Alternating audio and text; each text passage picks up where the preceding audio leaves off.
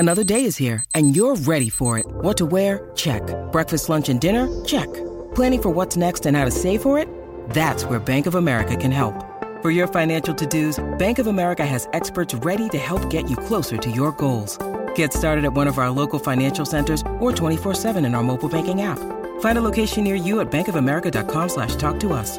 What would you like the power to do? Mobile banking requires downloading the app and is only available for select devices. Message and data rates may apply. Bank of America N.A., member FDIC. Welcome to the Go Big Redcast, the Husker Fan Sports Show with Dave, Honky, Mac, and Boomer. Welcome to the Go Big Redcast. I'm your host, David Gaspers, and I'm with Honky. After 2 segments on the Louisville Cardinal cast, I'd like to announce I'll be transferring back to the Redcast, fellas. So soon? So I saw what I needed to see. Also with Boomer. If I hear one woo pig suey in this podcast, I'm out, Dave. So just so you know.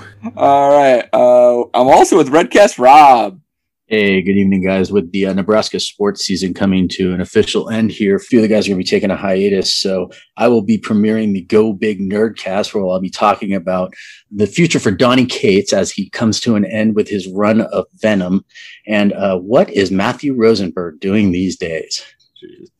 I got nothing on that, Rob. Nothing. Completely over my head. No idea. He'll be guest hosting quite a bit of that. So. Nerds!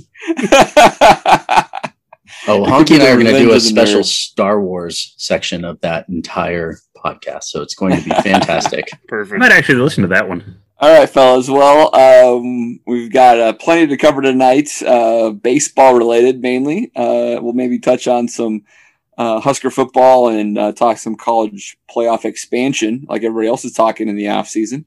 But let's start with baseball. And Honky, Monday night was a lot of fun for quite a while. It was great to watch a Husker men's sports team compete at the highest level possible, really, against the number one team in the country in a hostile environment, actually be up 2-0 and be tied 2-2 deep into the game. But at the end of the day, Huskers did not get it done down in Fayetteville. Your initial thoughts on the end of year 2 of Will Bolt? Crap, I didn't know it was over. My ESPN3 is still freezing up here, so I'm still in the 7th inning. But as far as the team goes, I mean, goodness gracious, talk about outplaying every single expectation. We brought it up so many times to be not even considered one of the top 6 teams in the conference coming into the season, to have them take the number 1 Arkansas Razorbacks to the absolute limit. Pig Suey's an annoying champ, but we made him have to do it a lot because we had him nervous down there in Fayetteville. So very proud of the guys, very proud of Bolt, and we have a solid foundation for this program moving forward. Yeah, no doubt about that, Honk. Boomer, you know, it was quite the long weekend, 5 games. They had to come through the loser's bracket after losing to Arkansas on Saturday night, but then they actually took down Arkansas 5-3 on Sunday. Felt like, you know, if we just had a little bit more pitching left in that game, we could have pulled it out. That really was the story of it. They made a valiant run on it, and I think everyone went all hands on deck. We just didn't quite have the arms left. You know, you're playing that 5th game, and it's tough. You just kind of saw the difference. We had good pitchers, but we didn't have, kind of the elite MLB style pitcher that Arkansas did with Cops. He's a heck of a pitcher. I mean, he's worth everything that everyone talked about him. And I'm pretty sure the announcers mentioned his abilities once or twice during the broadcast to back him up. So, but the guy threw 185 pitches. So. Yeah, that's a lot. So yeah, and I actually thought we'd have a pretty good shot when we got to him in the 3rd inning, that final game. I was really hoping, he wouldn't have a whole lot left, or Van Horn wouldn't keep him in that long. We'd be able to get him, maybe get a few hits on him, get his pitch count up a little higher, and maybe chase him out early and have a real shot at the game. But man, he pitched a beauty in that final game, and we just couldn't seem to connect on his pitch, that cutter slider slash thing he's got. So. Yeah, that's right. Honky, I know you're excited when you give me a call after a sporting event, and you gave me a call after the 5-3 victory on Sunday night, and you're asking, what would be an ideal scenario, and I'm like, well, I mean, if they had to go to Cops early, that means he probably won't be able to finish the game himself, and we could get to him sometime in the 7th or 8th inning. They're going to have to pull him, and then we'll get another shot at him. And it actually played out just like that, except we never could get him out of the game. Yeah, it felt, I don't understand strike zones the way you guys do. And I know that's been a discussion for later in that game, but it seemed like, a lot of the pitches he was doing in the third and fourth and fifth innings, I'm sure they're very tricky to see to the eye, but they would end up being balls, but we were swinging at them. And I don't know if that's something from a coaching standpoint. Do you sit there and just say, take it, take the first one, force him to throw strikes? Because he really wasn't throwing strikes. I mean, we were swinging at him and making him strikes, but a lot of those pitches, if we were disciplined there, and maybe that's the wrong word because I'm not trying to say they were undisciplined, but if we just didn't swing at him, it seemed like a lot of those would have ended up being balls and something to just try to raise his pitch count. Because I think they said he did 60 pitches and basically did it in 5 innings. He was averaging 12 pitches an inning there. Yeah, and I think that's the challenge with him as a pitcher. It's just, especially if you get down to him early, if you get down 0-2 or 1-2 him in the count and you're looking at that third strike and that pitch he throws, all the batters that try to swing at it say it looks like it's a fastball coming out of his hand. It doesn't look like it's going to be, a slider cutter type thing. And, you're trained basically to swing at that because it looks like it's going to be a fastball. Yeah, and Boomer, I'm not even talking about I'm talking about first pitch a lot of times. I mean, right. We had a couple guys that were swinging at the first ones. They were getting strikes right away on pitches that would have probably ended up being balls. Yeah, let's talk about that a little bit. And Rob, I mean, you follow Major League Baseball closely. This is kind of your first year you followed Husker baseball closely. I think, we do have maybe one Major League pitcher, maybe two, I don't know, on the Husker staff. I think Schwellenbach might be MLB worthy. He doesn't have the same stuff that Kopps does, but that's the case across the entire country. Kopps is essentially the National Player of the Year based off of this cut fastball, this cutter he has.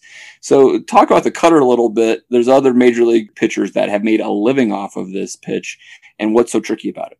Yeah, I had no idea, even after the game, that Kopps was the number one pitcher in the entire country because the announcers didn't mention it more than 30 or 40 times the entire game. And it was getting to the point of annoying too. Like, I get it. Like, he was a great pitcher, but you would have thought that Arkansas was out there just throwing, batting practice or something, and none of the players could hit him, which wasn't the case either. The thing about the cutter, it's about release point. It's about the way the ball comes out of the hand looking like a normal fastball, but it moves away, especially if a right-handed pitcher is pitching against right-handed batters. The ball moves away from the hitter in a way that where the hitter thinks the ball is going to be coming straight across the plate, even to the point to where you throw 2 or 3 cutters and then you can actually literally throw a ball right down the middle of the plate and a player won't swing at it because they expect the cutter to be outside, right? Because you kind of nibble at the plate a little bit with that pitch. You want to just keep moving the ball away and away and away. Mariano Rivera, Hall of Fame pitcher for the New York Yankees, the closer. I mean, he made an entire career. That was his only pitch. And that's what he'd do. You throw 1 or 2 pitches, maybe down and away a little bit, but still over the plate. You establish yourself a strike zone, and then you can move the ball a little bit further away each time because those guys have that kind of control to do it. And that's the thing. Kopps has that control already. He's doing this in college, which a lot of college pitchers can't do. And it brings me to the point of the strike zone itself. The strike zone in baseball, one of the great traditions of time is that a strike zone is established by the umpire at the beginning of the game, whether it's good or bad. I mean, that's arguable, but it's established and you want to see consistency with it.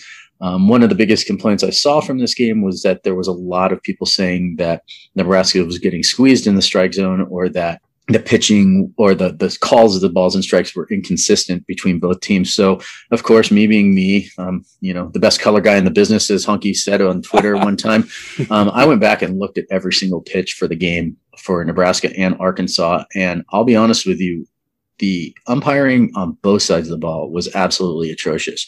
There were balls being called with strikes right down the middle for Nebraska pitchers and for Arkansas's pitchers alike. So I will say this, the umpire was consistently terrible. And it just, the problem is everyone kept saying, oh, we walked too many batters. And I went back to look, even on Monday, Nebraska only had 5 walks in the game. It was just the timing of them. There was 3 of them in the 8th, right? 3 of them in the 8th. And as you and I were talking about earlier today, before we started recording, it's one thing. Okay, so you walk a guy, you throw 4 straight balls. Okay, were some of them close? Yes, but the thing is, you got to throw a strike, and those guys are going to sit there, and an umpire wants to see if you can even get the ball over the middle of the plate. And in the majors, I mean, a guy takes 3 balls they're going to have a red light. They're not going to, don't swing until he throws you a strike. Like, that's the way it goes. I'm an A's fan. That's what we do. We work the count.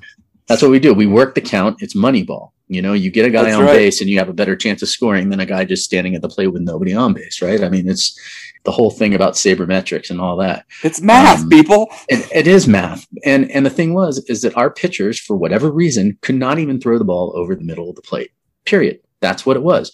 And so the umpire is not going to give you the respect or the benefit of the doubt when it comes to that. Yeah, I just think by the time you're in your 5th game of a regional, you get into the point where you're just running out of arms, and it's not a lack of effort on the guy's parts or anything. I mean, my gosh, I mean, Povich comes out and throws 60 pitches 3 days after throwing 60-some pitches, right? I mean, the guys they're giving it their all, and they're trying to get it over the plate, but at the end of the day, trying or not, if they're not being called strikes because you're not throwing strikes, then you're not throwing strikes, right? I mean, and don't get me wrong, because I'm not trying to say that they played poorly, because I will tell you this, the entire time, I never in any of those games ever felt like this team is out of it, because I also know that they're capable of big innings, right? So even when they were like down 2 runs or down 3 or 4 runs at one point, I kept thinking to myself, they can do this. If they can just get a couple of hits, get a little bit of confidence back, next thing you know, I mean, that's, you know, I think I posted on Twitter too, a picture of like a carousel going in circles at one point when we were playing New Jersey Institute of Technology, or whatever they're called, the School of Engineering, NJIT,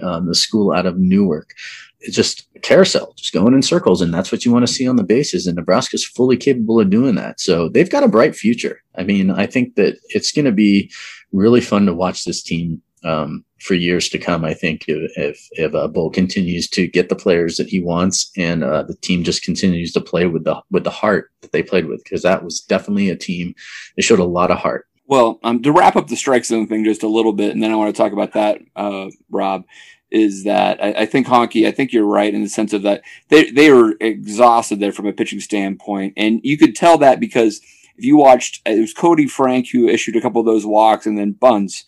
When pitchers are tired, the ball rises up in the strike zone. They can't get it down enough when they even just throw a fastball. And they were missing the strike zone high those last couple batters. They just didn't have the arm left. And then when Bunce finally threw that wild pitch, he was intentionally trying to get it down, and he hangs on to it too long, and it goes into the dirt, right? It was just a recipe for disaster there, because he could not get the ball down, and he was just tired.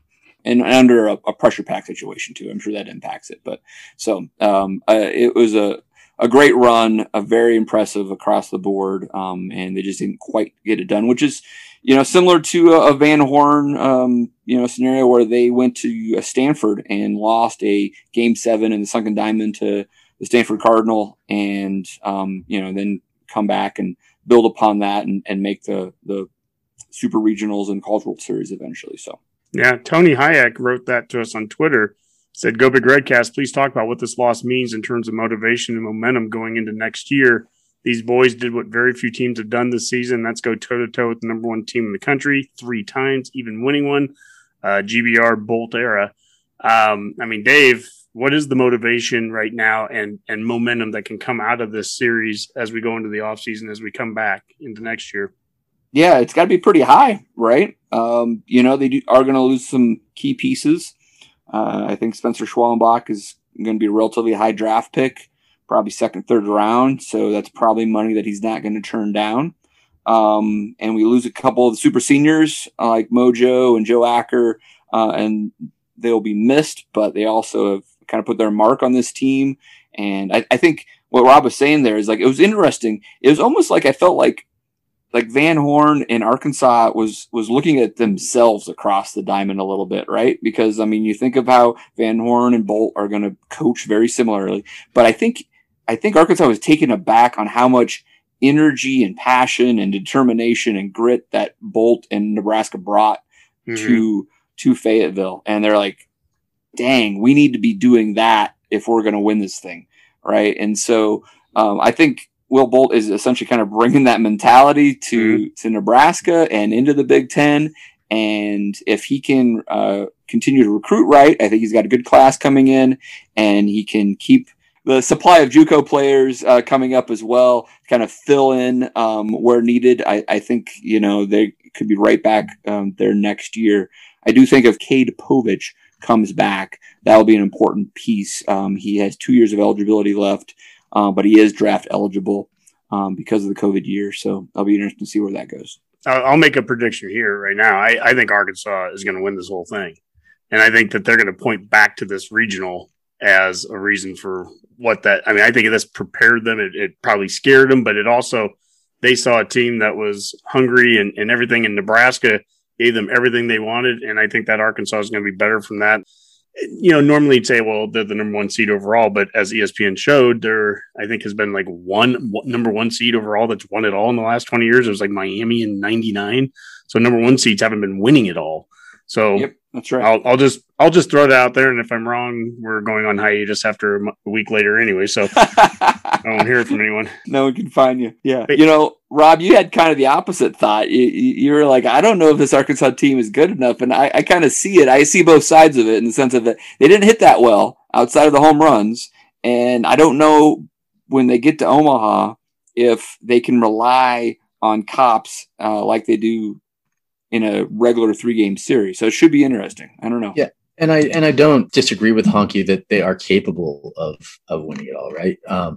Why I don't think Arkansas is, I would say, set to win it all. They're going to have to really work hard to get there at this point. Is one, the teams are only getting better that they're playing right now. Nebraska, don't get me wrong, Nebraska played them as good as anyone else is going to play them. But Nebraska also had a lot of guys that they left on base, right? And that being said, it wasn't, I don't feel like Nebraska necessarily lost or Arkansas necessarily won both those games. I feel like Nebraska lost the 2 games that they lost to Arkansas, right? Because they had control of the game through a big part of it. I realize there's 9 innings, but through 5, 6 innings, 7 innings, at times they really felt like they were in control. The game they won and even the game on Monday, they felt like they were in control, and they just missed opportunities, I think, would be the theme. And I said it earlier, I think, when we were all texting at one point that, you know, had they gone up 3, 4, 5 runs, right? At one point they were up like that.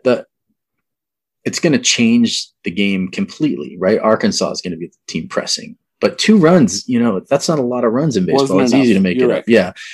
But you're up 3, 4, 5 runs. Next thing you know, they're the ones pressing. They're the ones swinging at pitches that are just a little bit outside. They're the ones really working hard, trying to swing for the fences and maybe swinging over the top of the ball or just under it, you know. And those are the things that can change, because baseball is a game of momentum. So I think that any team that is able to capitalize on getting runners on base against Arkansas, they're going to have some success against them. And I mean, even New Jersey Institute of Technology, at some point, I think they were up 3-0, I think, in the first game, right? Against Arkansas. And they were going to lose that game. I don't think that there was any doubt in my mind that they were going to end up losing. I didn't realize that Arkansas was going to put a 10 spot up on them, you know. Yeah, Arkansas started their 4th starter in that game. Yeah. And but my point being, though, is that, like, Arkansas's pitching may not be as deep as a lot of people think, right outside of Cobbs. No, they're only number 1 in the SEC, Rob, and they've only gone the whole season, you know, with that pitching staff. And I think they'll be ready. But point is, I mean, I get that. My this point isn't is, the I think that they're Hogcast, but I'm just saying that. Yeah, I think they'll be okay. I think that they're a beatable team is my point. Yeah, and we're going to find out. That's the beauty of the next couple of weeks, is that they've got a super regional and a World Series that they can try to win, and they can prove it. So it's going to be interesting. And but I know that at the end of the day, they're going to know that Nebraska gave them all they had in the regional. So good stuff, guys. Hockey, do you want to transition over to football? Or you want to talk a little bit just on roster management, and then we can just talk playoffs? Sure. Recruiting wise, we've offered now the Lincoln Southeast kid, Jake Applegut. We also got a commitment from Chase Androff, and he's a 6'6", 230-pound tight end from Lakeville, Minnesota. So that's number 3 in this recruiting class, and I expect that we're going to see a number of other kids commit on here this month during the month of June. We have a lot of camps going on and just opportunities for guys to be getting offers. To talk a little 2023 and 2024 in-state recruiting, we currently have offers out in 2023. So these would be juniors this year. We have offers out to Elkhorn South, Maverick Newton, Pierce's Ben Brommer, who has committed, Lincoln Southeast Gunnar Gotchula, and Titum Tuioti, so Coach Tuioti's son.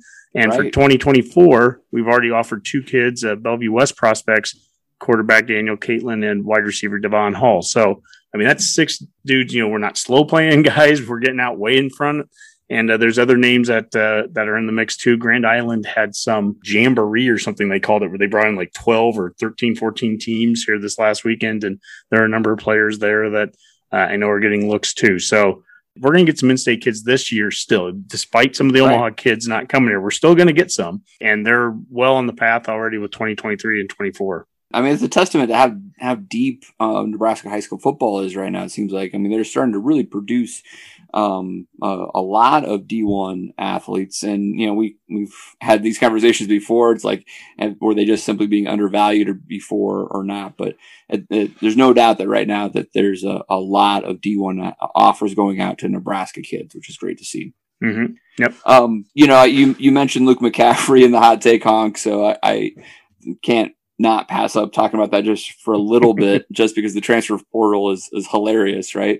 So, I mean, I no ill will to Luke or his family. I hope he finds the right spot, but it is amazing that you have a scenario where he, decides that Nebraska's not the right place for him, even decides not to suit up for the Rutgers game, transfers out, lands at Louisville only a couple weeks later. It was a relatively quick turnaround compared to some of our other transfer portal losses. But Scott Satterfield, the Louisville coach, this morning on radio, says that he was there for 3 or 4 practices or workouts and realized that he was not going to be their starting quarterback, at least immediately, and he's decided to move on from Louisville. I mean, just amazing, right, Hunk? I mean, this one shocked me. I wasn't expecting him to be transferring already. You think about it, I mean, he wasn't there during spring, so he wasn't practicing with him over spring ball.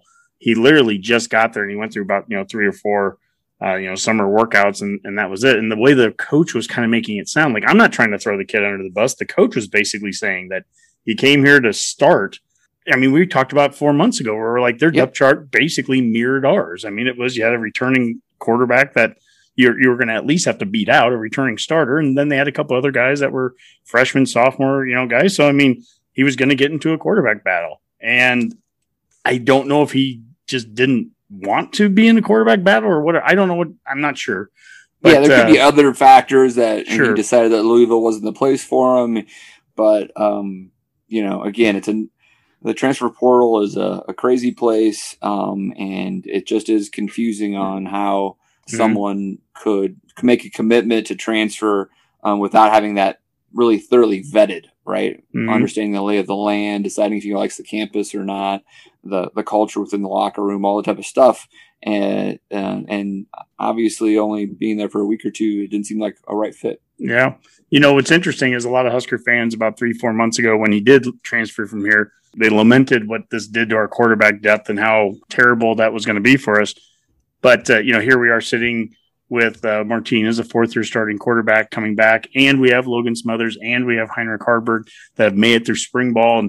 And I was watching on Saturday morning on BTN, they had a replay of the Colorado-Nebraska game from 1994. Yeah, I saw that. If you're on our Twitter feed at all right now for the next 24 hours or so, we still have pinned to it a screenshot I took from that where they showed Behringer and they showed the Nebraska quarterback depth. Now, Frazier was injured already. He had the blood clots. But number 1 quarterback was Brooke Behringer. Number 2 was Matt Turman, walk-on. Number 3 was Monty Cristo, a freshman walk-on. Number 4 was Adam Kuchera, a student manager. And number 5 was Cluster Johnson, the wide receiver, who had played quarterback in high school. So that was our depth. I think you were 6th on that chart, weren't you? Yeah, I think I was 6th or 7th. I was on call at least. And that's the 1994 national championship team. McCaffrey, I wish him well wherever he ends up going. At the end of the day, if you don't stick around a place very long, you're not going to ever be playing for him. That's one thing for sure. I mean, so he's got to find some place that he can, fits well and he can stick with. Where do you think he'll end up? There's been some talk on Twitter that because he's a Colorado native that he could end up at maybe CU or one of those schools. I was just trying to look it up here on like the Twitter feed, and I saw a few local people bring it up that he could end up possibly going into a school like CU. What do you? I think he'd be a great wide receiver at CU. I don't know if he's a Pac-12 quarterback. Yeah, that's what it comes down to. Does he really have it set in his heart to play quarterback somewhere? If that's the case, probably be an FCS program, I would think. Or a very low, group of 5 type program that just needs an athlete, someone to plug in there just to play. And there probably are a few schools like that. And maybe so you're saying he's going to enlist in the Army? Possibly, yeah. I don't know how cozy he is with senators or whatever to get into West Point, but I'm sure Dad's got some pull there. So, but I've said from day one on it, he is a D1 talent, but he's not a D1 quarterback. And people are still trying to find, with the CU example, they're trying to find schools where the depth chart fits him. The depth chart doesn't matter anymore. There is no school at D1 or certainly in the Power 5. I don't care if it's CU or not. There's no school that's going to have a depth chart that fits what he's looking for. You're going to have to compete anywhere you go. And if you're not willing to compete for that position, you're not going to get that position. There's just no school that's going to say, oh, yeah. And now the more times you do this, it even makes that harder. I mean, other schools are going to be looking at that and going, well, geez, are you going to be committed here to develop? And now the other thing too, Dave, is I don't even know how does can he transfer and play right away someplace else? Or is that already his one time? Or did he transfer before they made that rule where now he can still transfer? No, I don't think so. I think that would have been. Did he even officially enroll in classes or anything? I don't think he did. So I'm not sure. That's a good question. Yeah. Maybe a reason why he pulled out so quickly. I mean, maybe the simple solution here is that he would be willing to play a different position for the right coach. Sure. When that coach might be his father, who happens to be right down the street from Rob there in Greeley, with his brother at quarterback, and he can eventually move over to the quarterback after Dylan leaves. So, I mean, maybe Northern Colorado will be winning a national championship. And what are they playing, Rob? Are they Division 2 or 3? No, they're FCS. They're in the FCS. Yeah, oh, they play against UC Davis and Sac State. Weber State, I think, is in there. Right. Okay. All right. Well, there we go. So, I mean, I think that might be a reasonable landing spot for him.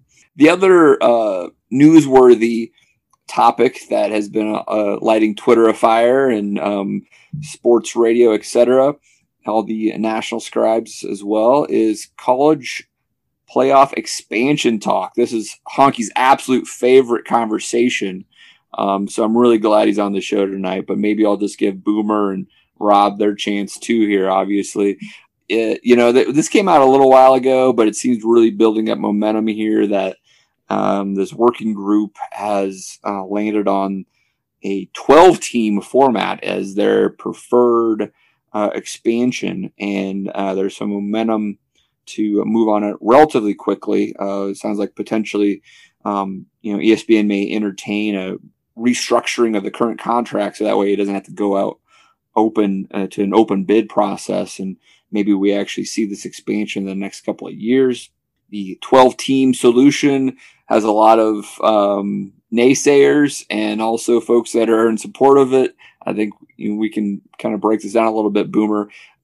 From what I've heard from the 12-team proposal, you would have a first-round scenario where the top 4 teams have buys and the other 8 teams are playing at a on-campus home environment. What do you think about that? That's, I think, been one of the things the Redcast has agreed on when it comes to playoff expansion. There's kind of been some talk among the more questionable sorts on the podcast if it even needs to expand, but we'll kind of ignore their beliefs and just embrace it for what it is. But we've always been big proponents of actually playing, this radical idea of playing college football games on college campuses. I know that's crazy for lots of people, at least, the people in charge. But, people always talk about what makes college football special. Well, that's one of the things that really does. Playing in a college stadium on a campus surrounded by, buildings with ivy and bricks and alumni getting to come back and see everything rather than playing in some sterile corporate stadium somewhere where, they're going to have to scrub an NFL, name on and off right before you play and right after again. That's one of the things that makes it special. And it's one of those things that really would add spice to a season. If you get to play that conference or your playoff game in a home site, that gives you a heck of a lot of incentive to, play your best games, get the highest seed, win your conference, not rest players that people always talk about as a potential or something like that. Because, it's going to be a big difference if that's one of those things Husker fans always dreamed of back in the 80s and 90s. Oh, if we could just get Miami or somebody up here in December, think of how different the game would be. Yeah, it probably would be. And this would be a great chance to do that. So that would just always be one of those sensible choices. And, other divisions seem to make this work. So playing games in home stadiums, it can be done. It's not like they'd be creating this idea completely out of whole cloth. Rob, you just mentioned Northern Colorado plays in FCS. You're saying they have a 24-team playoff, right? Something ridiculous like that. But the fact is it works. I mean, I think that's really what it comes down to. I've heard people say, oh, the NCAA is against, trying, it sounds like a scheduling nightmare, or, it just doesn't seem right. This whole thing with 3 lost teams, etc. And what is playoffs about but intrigue, right? So that it gives more teams an opportunity theoretically to win it all. I mean, what was it when the Giants won the Super Bowl against New England Patriots, right? They're 9-7 on the season, right? But they come back and they win. You catch it in a bottle and you open up the top and let it blow your ship over the open seas and take it to championship horizons. And I'm all for it. I tweeted earlier today. Somebody was talking about, what's something basically that you would die to stay believing. And I put that ESPN shouldn't be allowed to have contracts with a single division in any college sport, and none of their writers should have votes in any polls or awards, because it influences the oft wrong opinions of so many people, creating an unbalanced landscape for all of college sports, right? And I believe that, because I think that it is the most stupid thing to have these large networks with one, right? Maybe if they had the NCAA contract or something, but having these one thing, all they do is they push their narrative. And what do we see every year? These SEC teams that are riding the coattails of Alabama, losing in bowl games that everyone says they're going to, and the same thing happens even with college basketball, where you get one division and they get all these teams into the tournament, and then they all lose in the first round or the second round. They don't even make it out of the first weekend. Are you referring to the Big Ten this year, Rob? You know what? I really wasn't going to go there, Dave. But it's not just the Big Ten. There's always like that every year. That's happened before, ACC. Yeah, and the narrative just gets pushed. And then next thing you know, you just end up with the same teams like Clemson and Alabama playing each other every year, with a couple of other teams thrown in there. Right now it's Ohio State. And then every now and then you get Notre Dame. You know what I mean? And it's a very limited pool. It is. I mean, we can all agree that it has been a limited pool. Honky, I mean, you might be someone who actually likes the 4-team setup, or at least appreciates that viewpoint. I know that Brent Ciancia at Pick Six Previews is someone in that camp, right? Yeah. To me, it's all a slippery slope. I mean, you get 12 teams now, and next thing your daughter's knocked up and your son's drinking beer in the stadium and betting on the local team. Dogs and cats living together. Ass hysteria, right? I mean, at the end of the day, none of this, whether it's 4 or 12 teams, none of this changes some of the core issues that even were just mentioned here. If you don't like SEC teams getting preferential treatment, you can look at the PFF right now, gave their preseason top 12, and 5 of those teams, shocking, are SEC teams. So great. We'll have 5 teams in the playoff from the SEC. That's an issue right there. If you don't like Bama and Ohio State and Clemson in it, beat them. But no one's beating them. And I don't think teams are going to beat them in this 12 either. That's part of the issue. I mean, the season is the playoff always, and these teams don't lose. At the core of it, that is the absolute issue, is that there are 2 or 3 or 4 teams right now that just kind of have control over it, and the playoff doesn't fix that. Can I jump on that first? Sure. Hunk? Go for it. That is where I think I actually disagree with you, because I think fundamentally those teams are dominating this current structure, because essentially they were the best teams when it started. They're able to get into the first couple of playoffs, and now they are dominant. They continue to. They have great coaches. I want to be clear. I'm not saying that they aren't really good at what they do. But they also have the absolute cream of the crop from a talent perspective, Sure. And have built upon that. And that is a virtuous cycle for them. They are just continuing to reload, and it is a very small pocket of teams. Oklahoma's somewhat in there. I guess you could consider Georgia, whatever, but really it's a very small selected group that gets that. And it's because they're the only teams that make the playoff. And so that it's much easier for them to tell the 5-star, high 4-star, or whatever they are. I mean, Alabama will take 3 stars if they like them. So, but they are convincing those guys, you got to come here if you want to play for the best. Well, sure. With a larger playoff, you then can start to see a dispersion of talent potentially. Doesn't matter. I disagree with that. Why do you say Georgia has out-recruited Alabama a couple of different times during the last 3 or 4 years. A couple different times. Doesn't matter. Texas has out-recruited Oklahoma a couple different times. The playoff isn't the thing that's going to hurt Alabama football. The thing that will eventually hurt Alabama football is Nick Saban leaving. That's what's going to happen. If Tom Osborne was the head coach in Nebraska and in 1997, and you guys had a 25-team playoff, we'd win it. We would just win it because that's what we would be doing at that time. And those teams right now are just beating everyone, and no one is stepping up to beat them. And the playoff isn't the thing that's going to stop it. I don't know if that's true or not, I guess, in the sense that I feel like the more quality teams that are in the playoff, the more challenges that Alabama and Clemson have to beat. Eventually they can lose a game. They've been able to go and play in an SEC championship game and not even worry about winning or losing it because it didn't matter to them, right? So they'd only had to play really 2 games to win a title. Well, you're saying, but you're saying the year that they didn't even play in one. Yeah, but I've been saying that they can go into an SEC championship game and hypothetically still make a Final Four right now. I mean, but my point is they're still winning them all. I mean, they're still winning those games to get there. That's the thing. I mean, no one's beating Ohio State in the Big Ten right now. How about that? No one is. No one's stepping up and beating those guys. And so you don't believe that there would be a dispersion of talent in a larger playoff? No. You can make other arguments with me to make it 8 or 12 or 6. I mean, I've seen different numbers.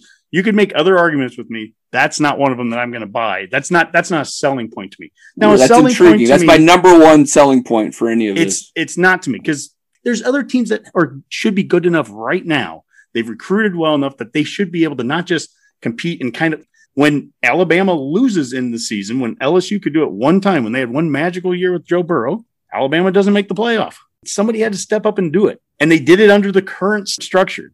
Right. All right. So Honky's a 4-teamer. Boomer, any reply to that? Well, I think, some of what you said is kind of, I do kind of tend to agree that you would have a better chance to get a greater pool of recruits if you have more opportunity to make playoffs, particularly if you guarantee a conference champion in. Because right now you're looking at, interest in the Pac-12. People always talk about how that conference is having a heck of a time, and you can say, okay, step up and beat these teams. Well, you don't get to play them ever. I mean, right now the way scheduling works, you never play these teams, and it's just very difficult to do that in college football with the amount of teams that are out there scheduling 85 years in advance. I think, that's where we're going, right. The Alabama scheduling, who knows what already. And, they're scheduled so far out. It's so hard to predict that. And it's just the nature of the game. You just can't play and beat these teams. Like we say, okay, Alabama needs to lose. Well, great, but you're counting on the SEC to beat them. PFF has 5 of the top 12 teams in the country, Michael, are in the SEC. So that's what Alabama has I'm to looking at it from they already have to play a tougher schedule. Okay. Yeah, I'm looking at it from a Pac-12 perspective. How do we get them interested in this? How do we keep players there? How do we get those programs interested?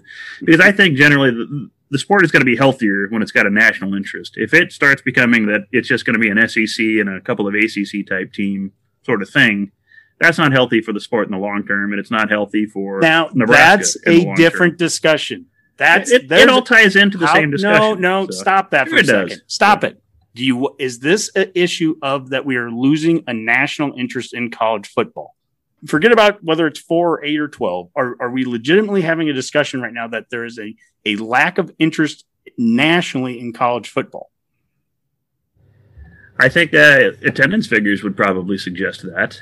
Certain geographies do seem to be less interesting. All right. Which impacts, recruiting and everything else. But yeah, I mean, I think I saw the numbers. Honky, you're using this PFF guy to say that, they'd be 5 SEC teams in this year or whatever, which hypothetically totally could happen. I think it was unsportsmanlike conduct, or no, maybe it was Dennis Dodd. They were just quoting Dennis Dodd, I want to say, but he actually went back and looked at everything since 2014 or whatever like that. And I think the Pac-12 would get like 6, and they've gotten like just a couple. They'd add like 6 additional teams. Blah, blah, blah. You know what conference would have had the most playoff participants since the playoff kicked off? It had been a 12 team the whole time.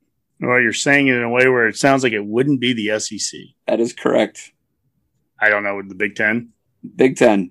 Yeah, that wouldn't surprise me because you'd have a couple of teams. Yeah. That's a meaningless stat to me because when you're basing it off of the last 5, 6, 7 years, but you're throwing different criteria on it, does anyone honestly believe that the same top 12 would have been? If there's a different critique. I was just saying that. I mean, if we're going to rely on some random pro football focused ranking right now, to hypothetically say that 5 SEC teams are in this year, you can go back in time and say that the Big Ten at least was very competitive. Versus SEC. And you're looking at teams like Iowa and Wisconsin from the Big Ten West, making it in the playoff. To Boomer's point about just like the competitive nature of college football, I think, you have a scenario where you have a Big Ten West team that's a 10-win team. Yes, they do lose to Ohio State, but they still make the playoff.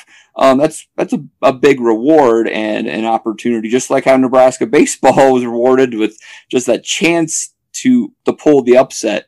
Can be really invigorating for a fan base and certain conferences. I would imagine that right now feel left out of the party. And Boomer, another factor that you've mentioned many times is going to a larger number, whether it's 8 or 12, makes the case of a lawsuit from a group of 5 contingent less likely, right? Yeah, that's something you have to think about here too. I just access to this, and that's going to be a reality at some point. And we saw the last couple seasons. The way it's currently structured and the way it goes, there is no chance a group of 5 team is ever going to be allowed to in the playoffs in the current system. I mean, they can win every game on their schedule and they don't even come close. I mean, that's just the reality of what's going to happen. You know, we've seen kind of how criteria shift, you know, during shows when you talk to the committee, how they decide who's going to be ranked where.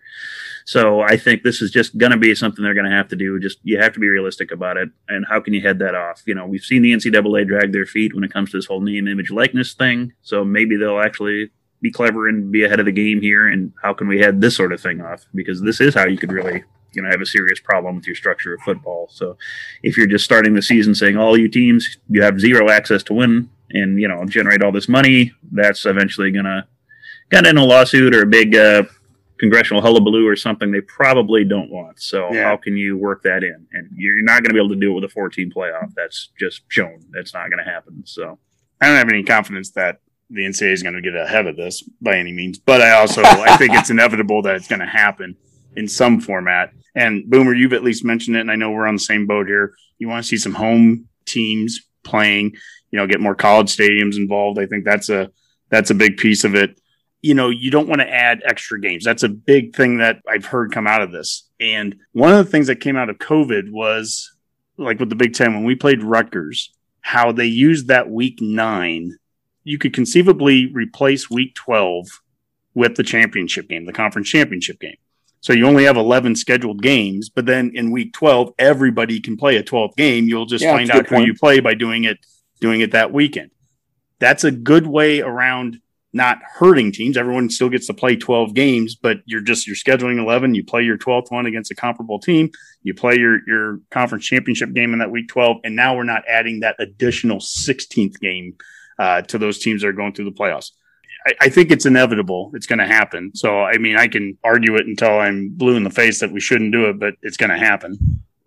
The money piece will be interesting. And I think the potential for the amount of money you could make, you know, with the college football playoff that it could command, you know, when it comes to a new deal or restructuring, I think it'd be pretty hefty. I mean, what does the NCAA tournament bring in for the NCAA every year? That's a big chunk of change. And if you have a commodity like college football, especially, you know, once this Courage playoff contract is up and you might have somebody like Amazon or someone bidding on it, that's a lot of money, you know, for teams. And that could, you know, if you spread it around in conferences properly, that could make up for that lost home game that some of these teams might get. I heard it could be up to 4 times more than what they currently have with ESPN. It's an astronomical number. I have Spaceballs going through my head where it's like, barf, it's not a lot of money.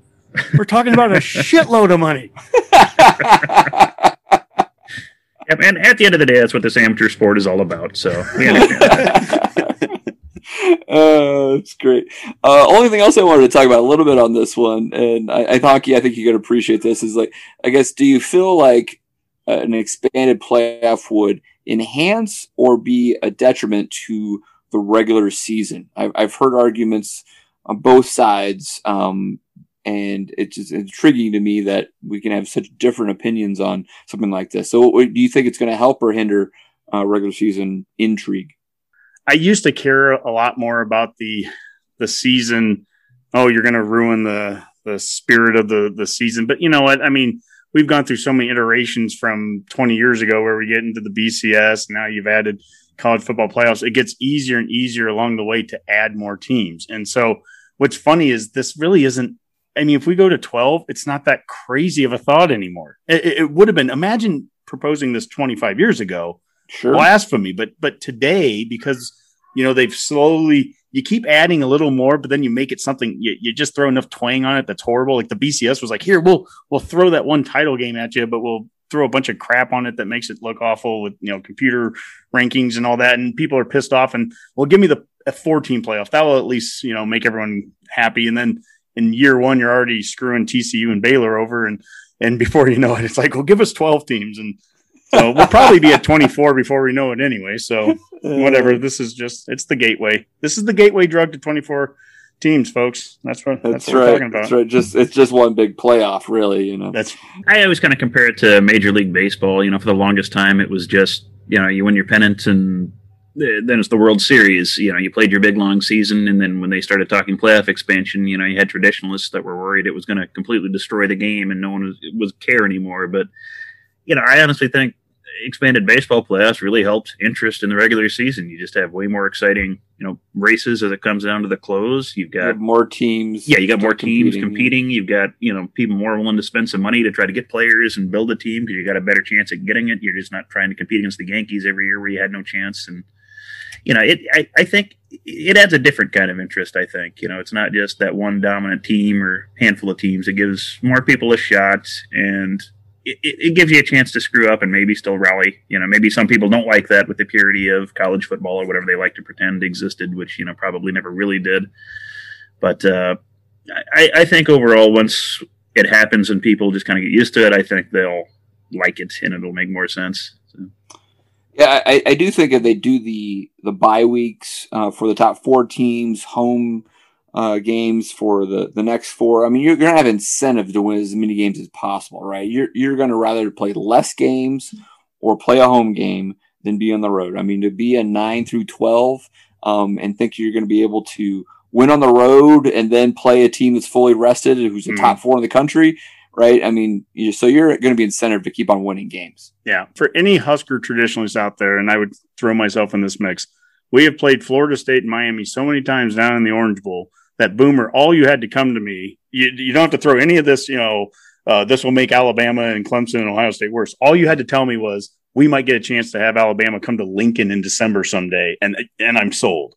If that's what this playoff could do, if it could manage a way to force teams to play out of their element, because that's the one thing we've always talked about with like the SEC. The SEC knows how to manage the elements.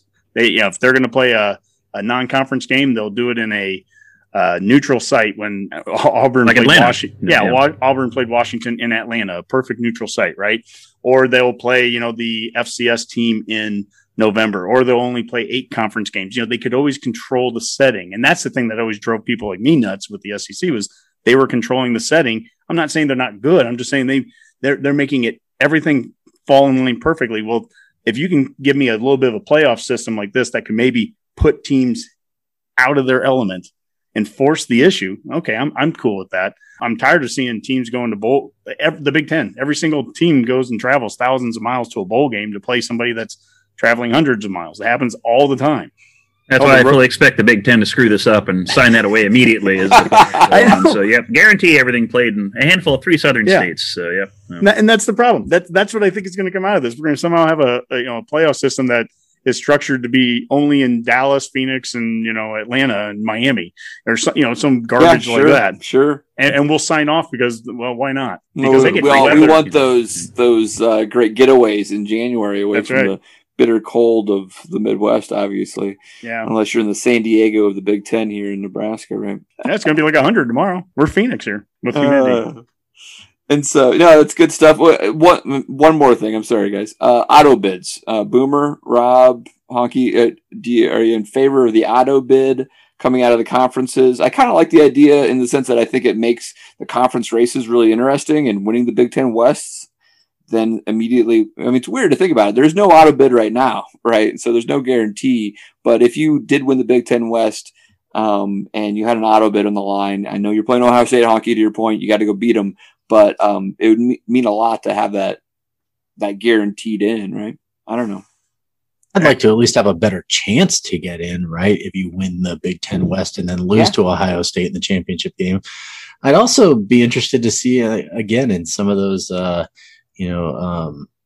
other conferences, the smaller conferences, just again, some of those teams are really intriguing. They've got Cincinnati this year ranked up there in like the top 15, I think, as Honky was talking about.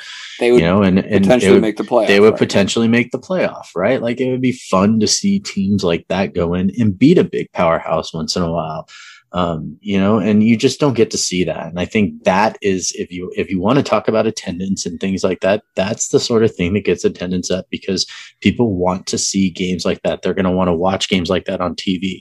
It makes for more intriguing television. Yes, you're going to have your traditionalists when it comes to college football and people that just want to see the traditional ways, and Honky, and you're one of those, and there's nothing wrong with that at all. But also, if you want to draw in the casual viewer on television or even to attend a game, you want to have some kind of intrigue like that where, David can beat Goliath. Yeah, I was just going to say, I like the auto bid idea. Again, it kind of staves off, I think, the legal challenges end of it, because, at some point people are just going to get peeved at the way it's set up.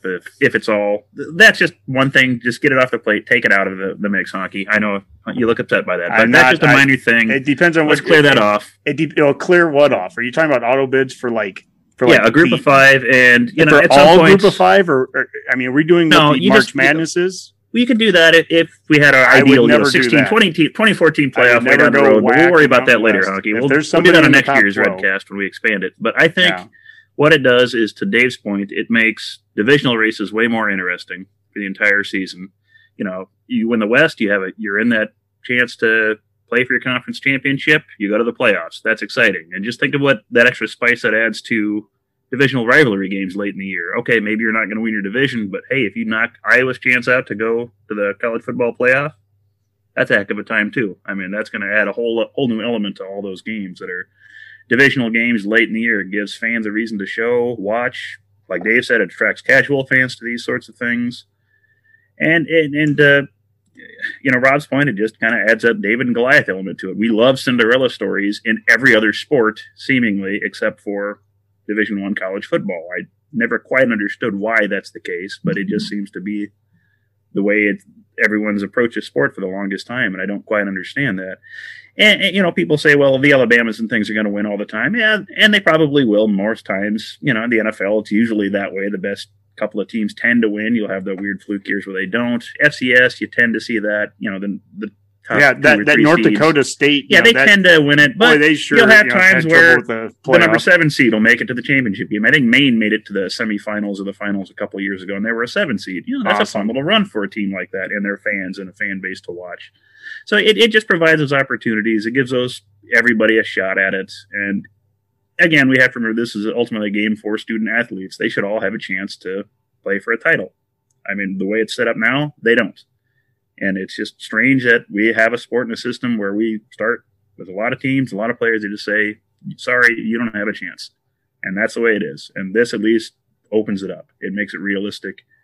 And ultimately, it's a college game for these athletes and kids. That's what it should be. All right. Good stuff, guys. Good discussion. I enjoyed it. All right, let's get out of here with some parting shots. Let's start with Honky. Well, first I'll start with they have the Big Red Blitz. I mentioned it a parting shot a couple of shows ago, but they actually announced where and who is going. And so it's on June 16th, and there's going to be 10 groups hitting 20 stops across the state. Of note, group number 5 hits our hometown of Columbus and David City, and that is women's basketball coach Amy Williams, defense coordinator Eric Shenander, and the QB coach Mario Verduzco. So that'll be a lot of fun there for our good folks back in Columbus to watch. In addition, they announced today the Nebraska Athletics Hall of Fame class is finalized for this year. Boomer, unfortunately, the Baron did not get inducted, but out of wrestling, I think we can all appreciate this. Jordan Burroughs did, and I would definitely say he is deserving of getting into the Nebraska Athletics Hall of Fame there. In addition to Jordan, Bob served baseball and men's basketball from 1947 to 50. Kelsey Griffin, women's basketball. She was outstanding back in the late 2000s. Larry Jacobson won a couple national championships for us there in 70 and 71. And then Kathy Knopf with volleyball from 81 to 84. So congrats to all of them, and go Big Red. Awesome. Thanks, Honk. Boomer. Yeah, that actually was my parting shot, congratulating Jordan Burroughs into the Nebraska Athletics Hall of Fame, and that door now has been opened again for wrestling greats to get in there. So it's time next year. It's time to hashtag induct the Baron. I think we can all get that bandwagon started. We'll have some time this summer to get that going, so we look forward to all the Redcasters hopping on that, and we can inundate the Husker Twitter feed and email addresses with a campaign. So we might as well get that going. So we've got some time now in the off season. Absolutely. I'll just throw in the Bob Serve election, an all-time great baseball player out of the state of Nebraska and a long-time major leaguer. That's a great addition. My dad always talked about how great he was back in the 40s. All right, Rob, get us out of here. Tomorrow, Thursday, June 10th, means exactly 11 weeks until I hit the road for my first leg of the Honky, Mac, and Rob road trip to Champaign, Illinois for the first game of the 2021 football season. So that is really exciting. I just realized that about 20 minutes ago and started getting a little bit giddy. But I'd also like to wish a very happy birthday to your daughter, Simone, there, Dave, as she turned 2 the other day. And my daughter, Vivian Opal, will turn 2 tomorrow. Somehow you and I managed to have 2 girls apiece, and they are the same age and only born, in this case, a couple days apart. And our first 2 daughters were born a couple weeks apart. So great minds think alike, Rob. That's right. Apparently we went to some really good parties. That's all I know. So happy birthday to those 2 beautiful little girls, though, because they are our world. So go Big Red. All right. Great stuff, guys. Enjoyed the talk. Let's call that a Go Big Redcast. Go Big Red. Go Big Red.